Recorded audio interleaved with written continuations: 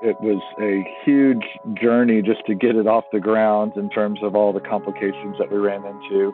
And we launched the website and it didn't work, but that failure led us to the idea of putting on mobile devices, and right at the moment in time when Apple and Steve Jobs were announcing it was going to be possible to develop apps for the iPhone, and they're going to create something called the App Store.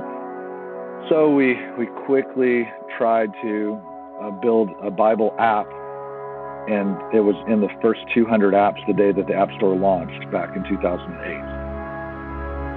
My name is Bobby Gruenewald, and I'm the founder and CEO at YouVersion.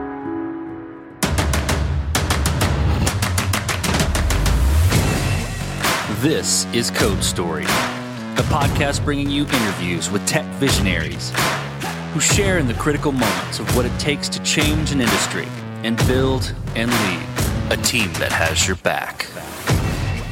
I'm your host, Noah Labhart, and today helped Bobby Gruenewald created one of the first apps in the App Store to help you read the Bible daily. All this and more on Code Story.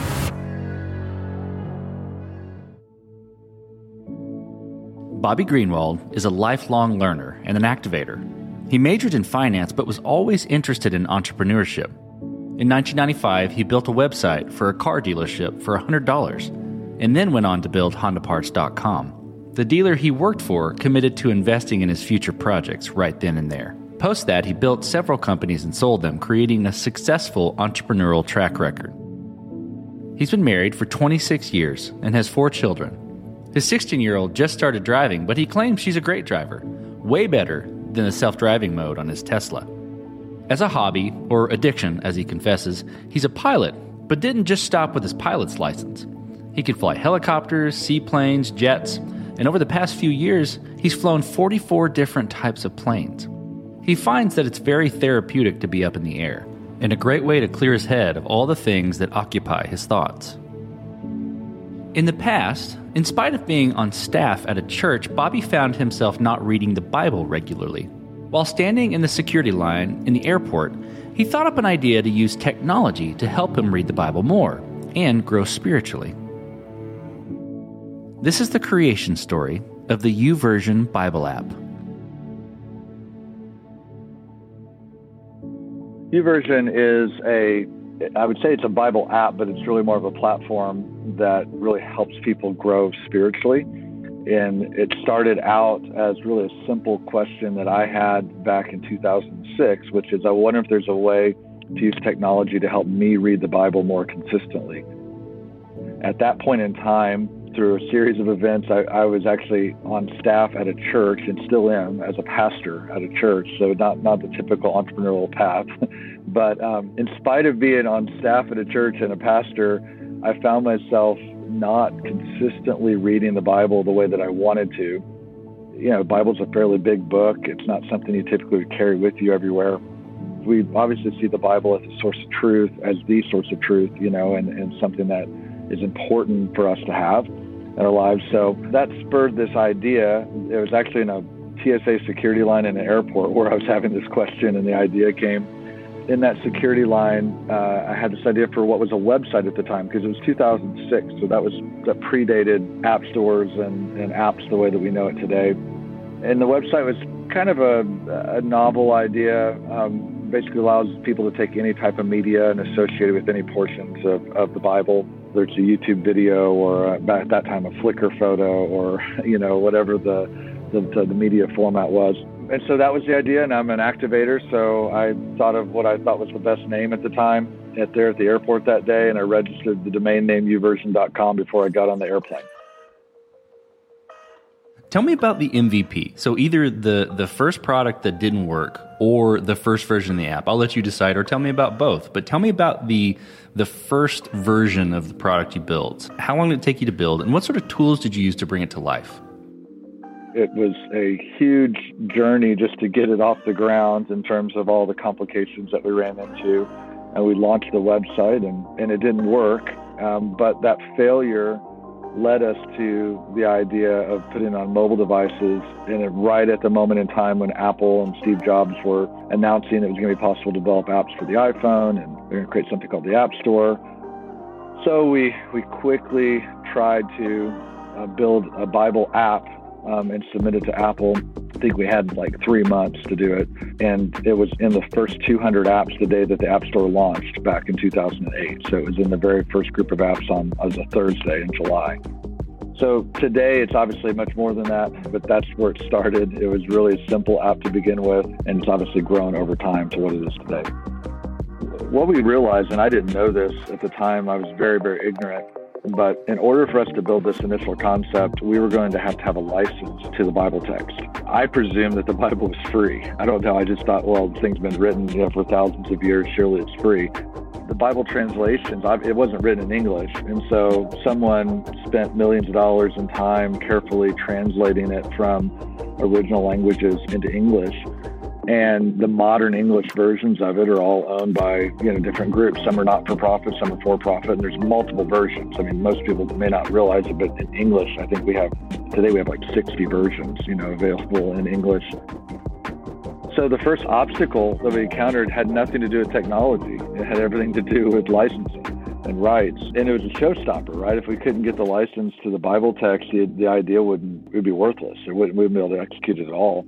So, I went around and I knew nobody in the industry. I had no relationships, and just sort of doors began to open, met somebody who was kind of a key to introducing us to the CEOs of a lot of these publishing companies, got in to get meetings just out of the relationship, the connection that I had.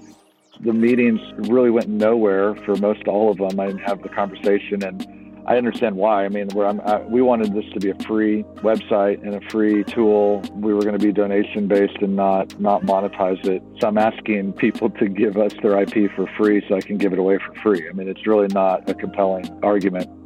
But because a lot of these groups are Christian organizations, you wouldn't get no's, you would just get no response. That's what you get. It's like the Christian version of no. I don't want to tell you can't do it. I just want to not tell you can.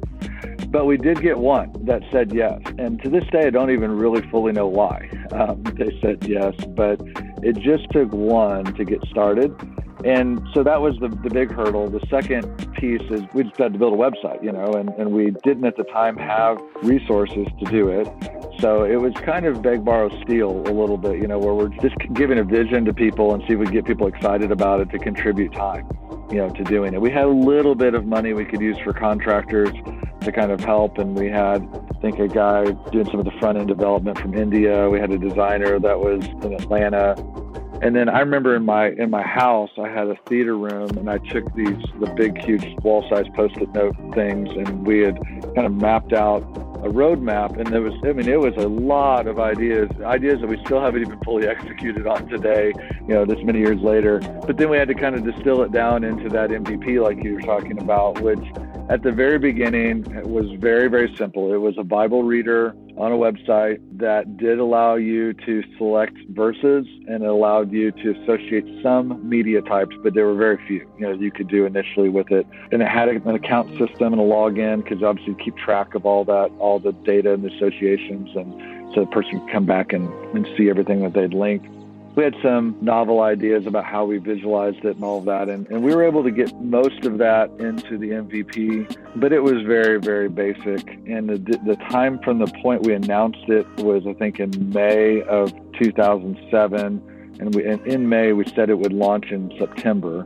And so we managed to get it launched on September 30th, I believe. So it was the very last day of September. And at the time we announced it, we had nothing but a sketch. There's nothing cut up. There's no rights. There's no license. There's none of that. So it really all happened in that time frame. And that was basically how it began. And we were able to launch it pretty successfully because we had a big conference that was willing to promote it for us, that had like 10,000 people at it. I think we had 20,000 unique visitors in the first month, to the website. So we felt like it was great considering we had no marketing budget or anything. At least the initial interest was good.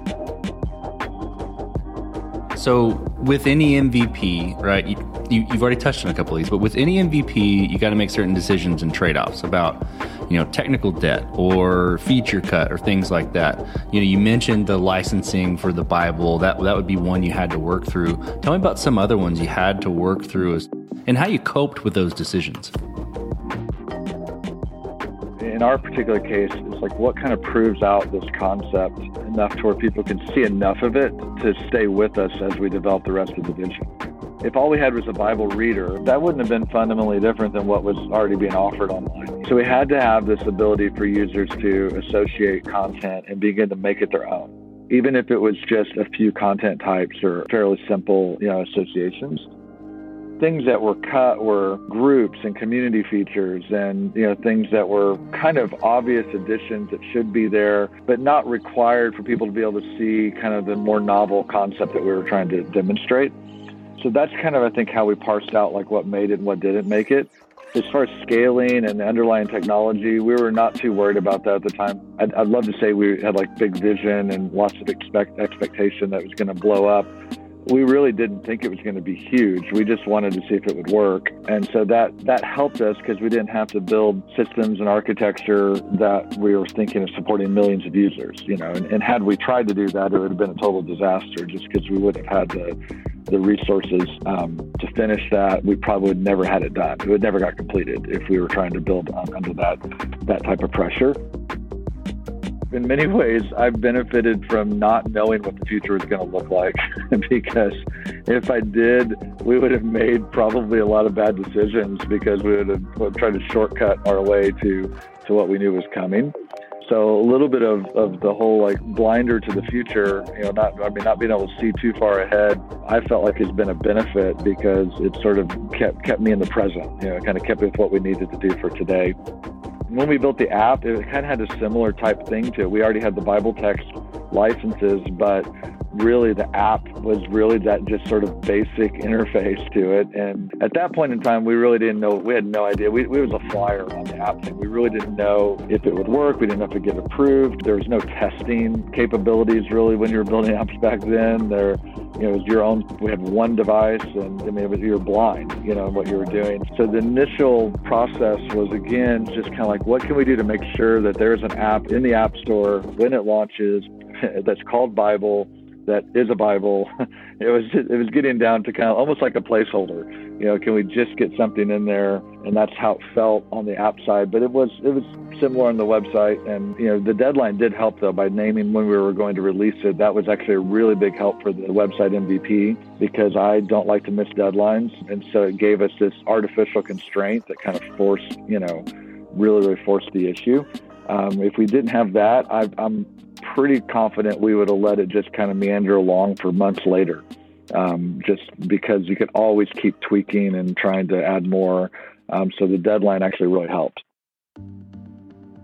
So you get the app in the App Store, and I hear you saying, the goal was to get it there, at least to just be a placeholder to start. How did you progress the product from there? How did you mature it? And I'm curious, about how you went about building your roadmap and figuring out, okay, you had the sticky notes, the big sticky notes from before, but even deciding this is the next most important thing to build. How'd you do that? So the interesting thing about the app is the day before we submitted it to Apple, which was in June of 2008, we were getting ready to, there's like a deadline or a window. I can't remember if it just like opened up for submissions on a day, but there was a date we were planning to send it to them. And the day before I was driving into work and I saw that morning, I saw an article on TechCrunch about a company that were building an analytics library that for iPhone apps. So when I got to work that morning, I said, hey, is it possible for us to put this in the code, this analytics library? And the team's like, yeah, it's actually pretty simple to kind of hook it in. So we did that just like at the last minute, like almost like an afterthought. And that proved to be the key, like the catalytic decision that in retrospect was huge. We just didn't know it at the time. Because when the App Store launched, Apple had really no data for developers. Like the App Store interface was so underdeveloped, and you can understand why. I mean, they're just getting the thing started. They didn't really even know, where it was going.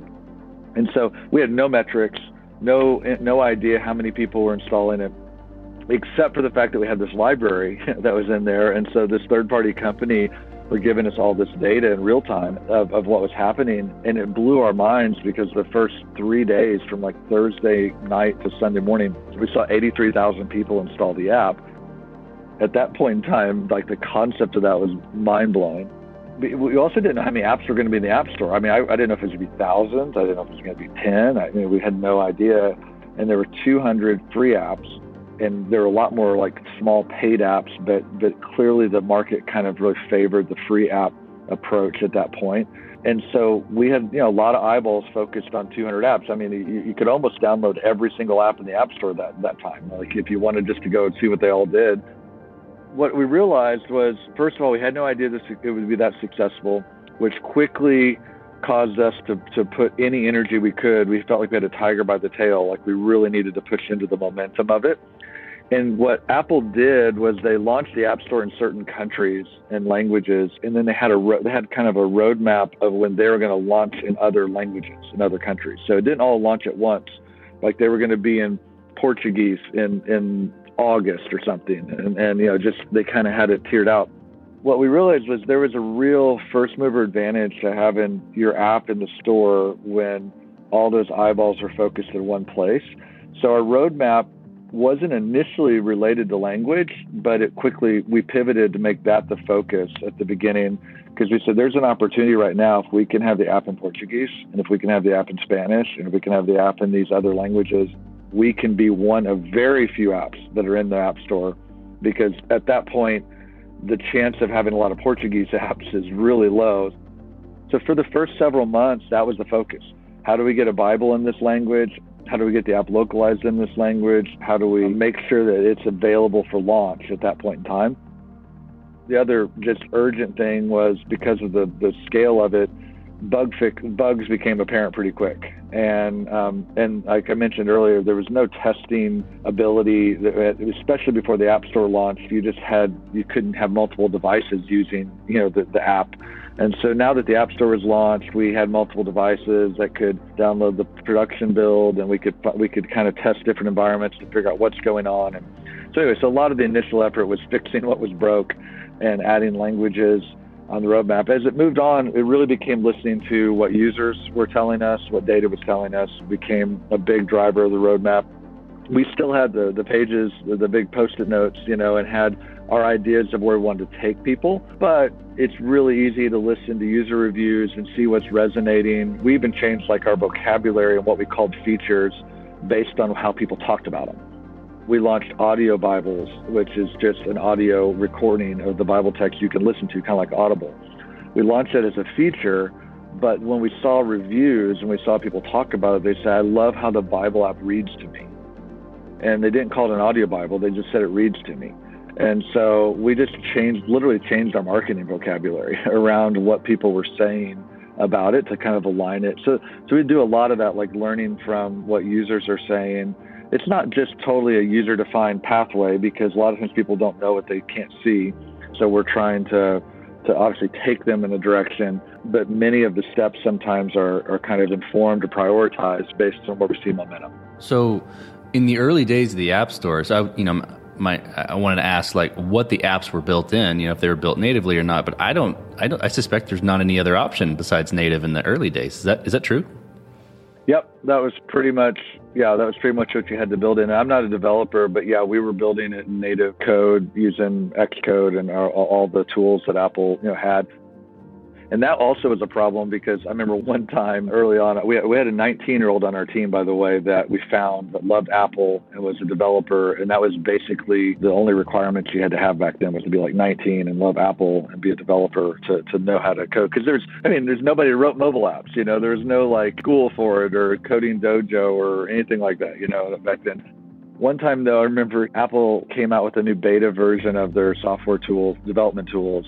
And he was the type of person that would install the alpha, super alpha version of everything, right? Like the second he could get a hold of the build. So he did that and installed it, and he began working on the app in the new tool set. And however he did it, there was some digital signature that got removed or that got deleted on accident by the alpha build. And then when we submitted our update to the store, it didn't match up with what the store was looking for, and it got stuck to the point where you couldn't back it out. Then there's no tech support number to call, And so I literally had to do a who do I know that knows somebody to get to a VP at Apple to try to get It took weeks to try to get this unstuck because the App Store just wasn't designed to handle errors and handle problems, with it.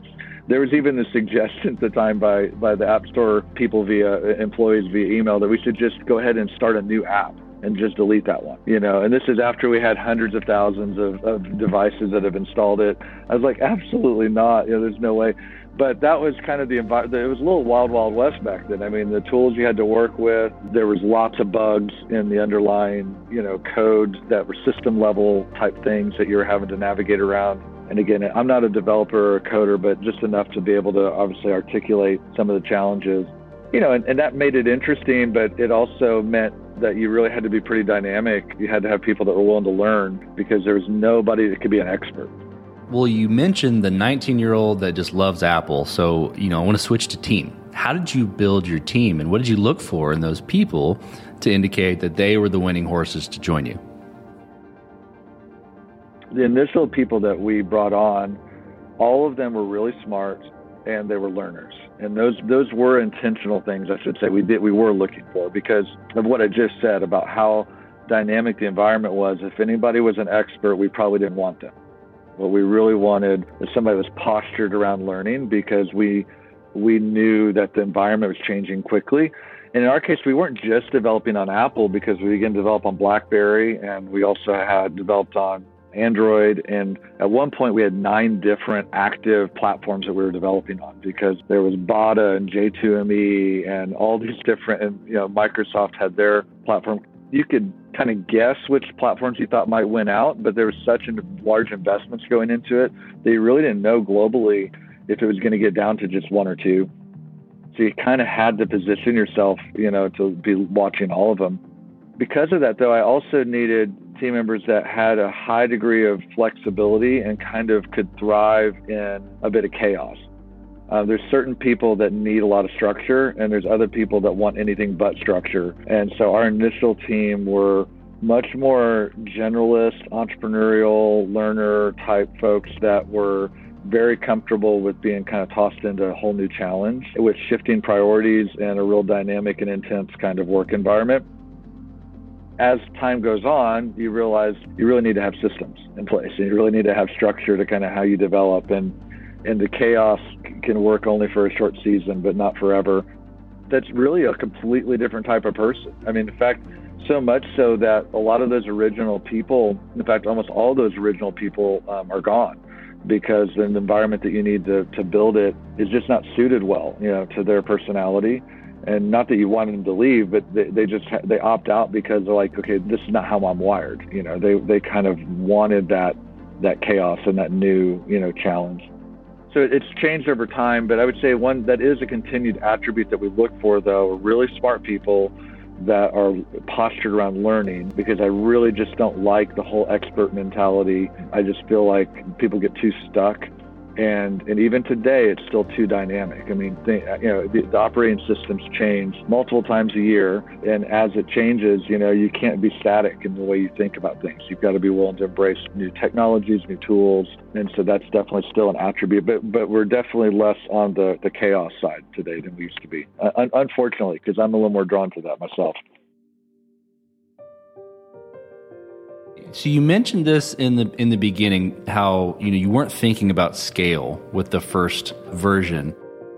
When the App Store version started to take off, I'm sure that became something you had to think about. So how did you approach scaling the technology, the team, how your approach, and how did you fight it as you grew? We've had this kind of tension between efficiency and growth that everybody has, but we've tried to manage that as we've gone. What's unique about us and would feel different if we were structured differently is, one, we're not for profit, and our revenue source is actually based off of donations, and initially not even donations from our user base. It was really just like our church and some outside donors that were really passionate about what we do. What that meant was we don't have access to capital, at least in the way that people traditionally do. If this was a startup, just our growth success would have given us a fairly sizable valuation, and we could have easily raised a near unlimited amount of capital to build a team. And a little bit of it was also is growing so fast that, and the fact that it's not for profit, I was probably a little overly emphasizing the expense column in terms of saying, okay, how do we make sure we build this thing in a way that it doesn't like outgrow our ability to sustain it? Because there's just obviously ongoing costs. So in that tension between efficiency and growth, in retrospect, I erred too much on efficiency. And so we would build things that were really trying to be well optimized, for scale and well optimized for growth, to the point where we spent too much time on it. We would over-engineer some things. It's not that we had time to over-engineer everything, but we would, just really try to be doing things that could drive down costs. We'd spend time on projects that would help us optimize something about our data transfer rates. Those kinds of things that if I had a different capital structure and was thinking differently about it, we would have probably just blown right through that, and not been as concerned about it. We're changing that today, actually, so it's different today. All of our engineers, especially core service engineers and people that are in the center of it, would always think that we don't spend enough time on thinking through scaling. So that's always kind of a little bit of what the preference would be. And we definitely made some technological mistakes along the way, some architectural mistakes that cost us, and we had to spend months working on code that we had to totally toss because it just was a disaster, when we launched it. So there's those seasons, unfortunately, and given our size and our capital structure, we just really couldn't afford to be that wrong that much, about things. Once we started to see it take off, we knew we had to, at least scale had to be a thought process to it. For us, because we just couldn't sustain it without some kind of thought around scaling on the technology side. On the team side, because of the capital constraint, we got creative with how we grew some of our team resources, and that we leverage a lot of volunteers. For example, I want to provide tech support for a free app, and not just like send an email in and 5 days later maybe we'll respond to it, but I wanted 3-hour response time. Tech support that was better than what you would get if you paid for it. So we always wanted the bar to be high on excellence. So if you use our app and our platform, we wanted there to be no excuse that, hey, this is free, so that's why this doesn't work, or that's why this isn't great, or whatever. So today we have about 2,000 volunteers that actively, are working on the app. And we provide tech support, I think, in 17 languages. We have the app localized in 70 languages, and all of that's human translation by human translation teams that are all volunteer. And so we begin to scale our team, not just through paid staff members, but through people that were passionate users of the app that would contribute their time. And there's obviously an onboarding process, and there's systems that have to be developed, and there's leadership structure that's in that, because we have 2 or 3 full-time staff members to 2,000 volunteers, which means we actually have a tiered structure of leadership. We have basically volunteer leaders leading volunteers, is kind of the way the structure works. There's definitely some scaling that we did on the people side that related that's how we approached it. But there's still that tension between efficiency and growth, and I feel like we are just now entering a phase where we're really hoping and planning to take off in a fairly significant way in the next few years. Well, as you step out on the balcony, you look across all that you've built with YouVersion. What are you most proud of? The thing I'm most proud of is that I've been married 26 years. And congratulations. Have a great Absolutely. marriage and 4 kids, because unfortunately there's some body counts out there from people that haven't done as well on that. So that's probably the thing I'm most proud of, quite honestly. As far as the product and what we do is concerned, we recently celebrated a milestone of 500 million installs of the app. And what we know, because we hear the stories, is those millions of people that use the Bible app, it's a life-transforming thing. Some people literally are here today because of the app. They were going to take their life, and they looked in the App Store for any kind of answer, any kind of hope that they could find, and the Bible app and our app provided that, for them. It's a life-changing product, and not because the product itself is life-changing, but really because the content that we're helping people connect with is life-changing, and we just make it easy for them to do that. So it's hard not to look at it and say, okay, really the sheer impact of what that means for millions of people that are engaging in it is obviously something to be proud of, and we're certainly humbled to be a part of it. And I also feel like we built a great culture, on our team, and I'm proud of that too, because there's a lot of unhealthy cultures out there, and it's not perfect, and we've definitely had seasons where it's been worse, and maybe some times where it's been better. But overall, people love working and being a part of our team, and they love what they get to do. It's a humbling thing because, if there's a lot of responsibility, it feels like that comes with it because there's a lot of people counting on us to be there and to help them. So we try to kind of keep that in balance. The phrase we use internally, or I've used internally, is we don't take it lightly and we don't hold it tightly, meaning it's significant and we carry a weight and a responsibility to kind of steward it well, and to be our language for it. But we also don't even view it as ours, which is a little different than like typical entrepreneurial mindsets, in that we don't have an ownership mindset to it. We view this as something that God's done that's kind of bigger than us, and we're kind of more stewards than owners. Like we just have kind of the responsibility to do well with it. And that frames it in this kind of humble yet responsible sort of way. And that's sort of when I think about like what's happened, that's sort of my posture towards it. Let's flip the script a little bit. Tell me about a mistake you made and how you and your team responded to it. I could pick a number of them. I've already told you about the very first idea was a failure. And we responded by learning about why it failed, and that led us to mobile. When we added social features to the app and allowed you to connect friends, we as the team, we made an architectural decision about the underlying technology we would use to kind of basically it's a graph database that they were going to leverage to build that architecture. And, they researched it. It wasn't like we rushed the decision. We had lots of time to process what they were going to use. As we got into it, we started to see problems with the technology, but we were so deep into it that we just kept pushing in to get the thing launched. And it was, of course, greatly delayed getting launched. And then when it launched, it was just a disaster, in terms of ability to handle the scale. We started throwing caching layers in front of it, trying to do what we could to help mitigate some of the challenge. And we ended up scrapping and rewriting the entire thing and scrapping the whole concept. And I look back at it, what we did about it was we fixed it and went through having to do that. But the problem we had was we kind of knew that there were challenges, and we kept pressing into the wrong decision instead of cutting loose of it sooner.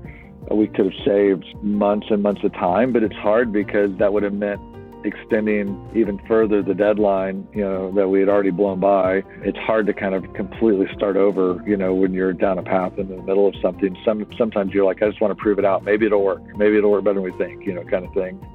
But it came at a cost. I mean, it came at a cost to momentum, came at a cost to growth for sure. And team morale, was really down, at that time just because of that. It's such a focus. And one other quick mistake, there's lots of them. We created an app called Bible Lens, a separate app that was a concept of taking computer vision and taking any photo that you have on your camera, or you could take a live picture or whatever. And like if I've got a cup sitting next to me on my table here, but if I took a picture of this, it would actually look at what objects are in the picture, and then it would pick the most relevant Bible verses for that picture. And then it would render them so you could create a verse image, that you could share on social media. And people loved it and had high reviews. We had, 1 million installs, of the app. But it became apparent over time that even though people loved it and it was novel and they liked to use it, it wouldn't get kind of regular use because it just wasn't the type of app that they would remember, go to. And everybody wanted the feature to be a part of the Bible app. But the long and short of it is we shut it down, after about a year and a half of doing it. And it was a lot of time, a lot of money into it. There's some other reasons why we needed to shut it down, but that's never an easy thing, right? When you've invested a bunch of time and even your brand associated with it. Because, we go out there and launch it and it's like, oh, this is a new thing. And lots of people go check it out. And then, a year later, you're like, yeah, we're closing the door on it. So it's like a very public mistake. It's not like an internal architecture mistake. It's one that's out there. I've always felt like you've got to be really willing to fail. Part of being willing to fail is not just taking the risk to start something, but it's actually acknowledging that it failed and being willing to stop something. That's usually where the fear of failure really comes in for most people. It's like being willing to stop something. Otherwise, you don't really face it. You just kind of keep going and pretending like it's not failing. So what does the future look like for YouVersion as the product and for the team? Today we have 150 million registered users, roughly, round number. On the growth side, in terms of installs and all that, we're actually kind of flat, year over year. I mean, meaning we're still getting a lot of new installs, but we haven't really, the velocity of growth is not where it should be or where it used to be. And so we're making a lot of changes, but what we're trying to do as far as the future of the product is we're saying, look, we've got people coming from all kinds of different places to download our app. They come from every country and every territory in the world. I mean, we have people use the app literally everywhere, on Earth. They speak different languages, and as you heard earlier, we have the app localized in 70 languages. We actually have the Bible in over 1,800 languages. And so they're coming from all these different perspectives, and they also have all these different felt needs. Like there's some motivation as to why they download the Bible app. Some people are dealing with anxiety, depression. Obviously, coming through a pandemic, there's a lot of dynamics that are at play, what people are feeling and going through. So they're turning to the Bible because they're looking for answers, for something. It could be relationship struggles that they have.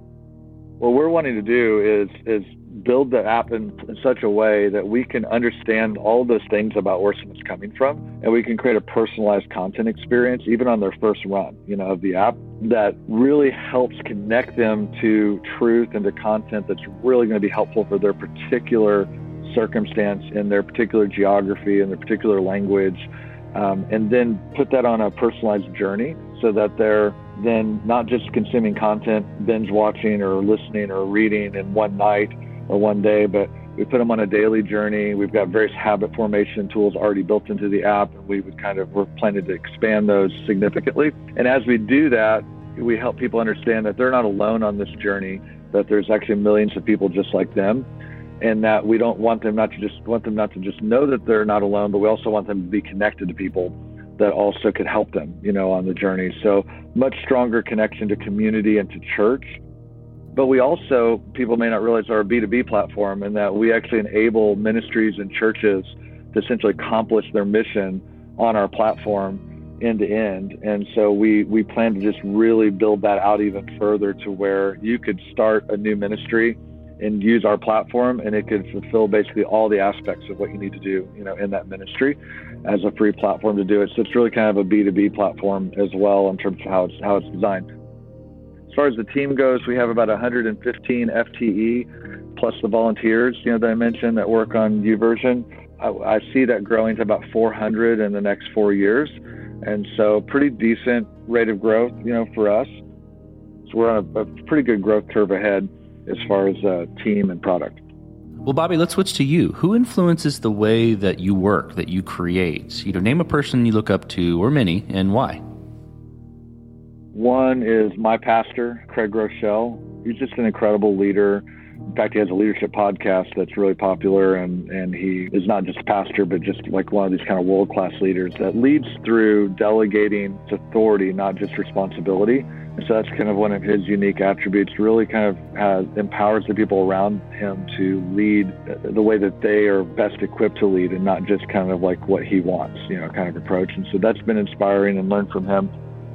I mentioned I was a lifetime learner, and many, many years ago, back when I was still in as an entrepreneur in technology space, I got asked to go visit a heart doctor who had just retired. He was a cardiologist. His name was Dr. Galen Robbins. He wanted to meet me because he had some technology ideas. He'd always been interested in technology, and I think he was probably 75 years old. I really don't know what age he was, but he was about that age. He had just retired, went to his house. He had this really nice house in this really nice golf community neighborhood.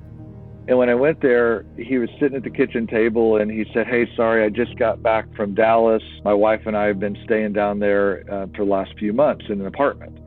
And so I was just, I'm curious, Dr. Robbins, why were you down in Dallas for? He's like, well, I wanted to learn this laser heart procedure that I've always wanted to learn. And so we got an apartment, and I went down there and I learned this procedure. And I was just kind of looking at him confused. I said, "Dr. Robbins, I thought that you retired, recently." He's like, "Well, yeah, I retired, 4 or 5 months ago, but I just wanted to learn this procedure."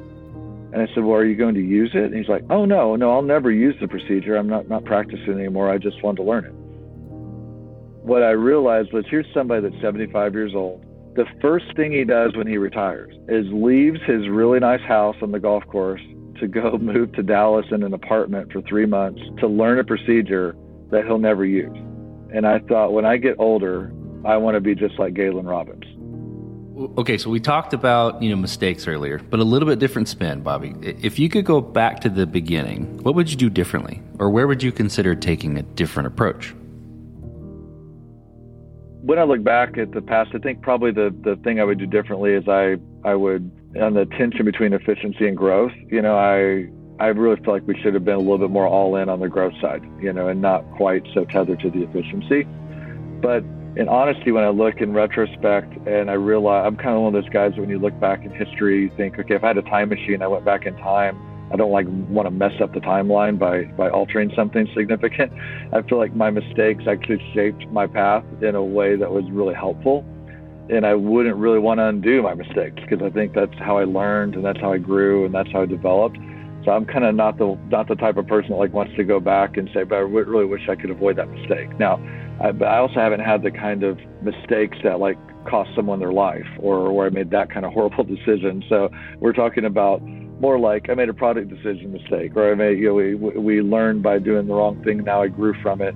Those kinds of mistakes I feel like are just life shaping in a positive way and not the type of thing that I want to try to go back and avoid. So you're getting on a plane, you're sitting next to a young entrepreneur who's built the next big thing. They're jazzed about it. They can't wait to show it off to the world. Can't wait to show it off to you right there on the plane. What advice do you give that person, having gone down this road multiple times? Assuming that it's not just their opinion that's the next big thing and that it actually is the next big thing. My advice to them is probably just to really make sure they know who they are and they know why they do what they do. Because success will pull you in 100 different directions. Many of them will seem like good directions, but they'll pull you off center of who you are and the purpose behind, why you created what you created. And I think having that kind of rudder to life is a difficult thing to have, but if you can be really grounded in that and really understand that, I think many of the really successful entrepreneurs have managed to do that well. And many of the people that have been taken out, are ones that kind of lost track of that, along the way. And so if I just had one piece of advice, that's probably what it would be to really make sure you know who you are, and really make sure you know why you're doing what you're doing. That's fantastic advice. Well, Bobby, thank you for being on the show today. Thank you for telling the creation story of YouVersion. Thank you, Noah. I appreciate it. And this concludes another chapter of Code Story.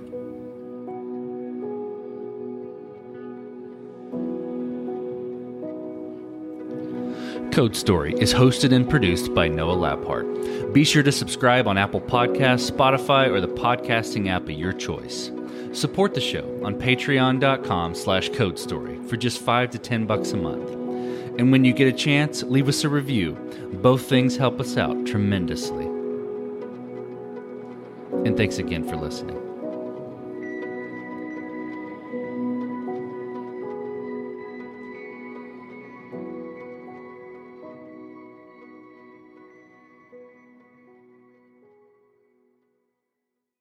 Save big money and transform your home with new appliances now at Menards. We offer the lowest prices and the largest in-stock appliance selection, ready to take home today. Check out top appliance brands, including KitchenAid, Maytag, Whirlpool, Amana, and Criterion. Upgrade your home and save big money on new appliances at Menards. Shop our entire selection of appliance options online today at menards.com.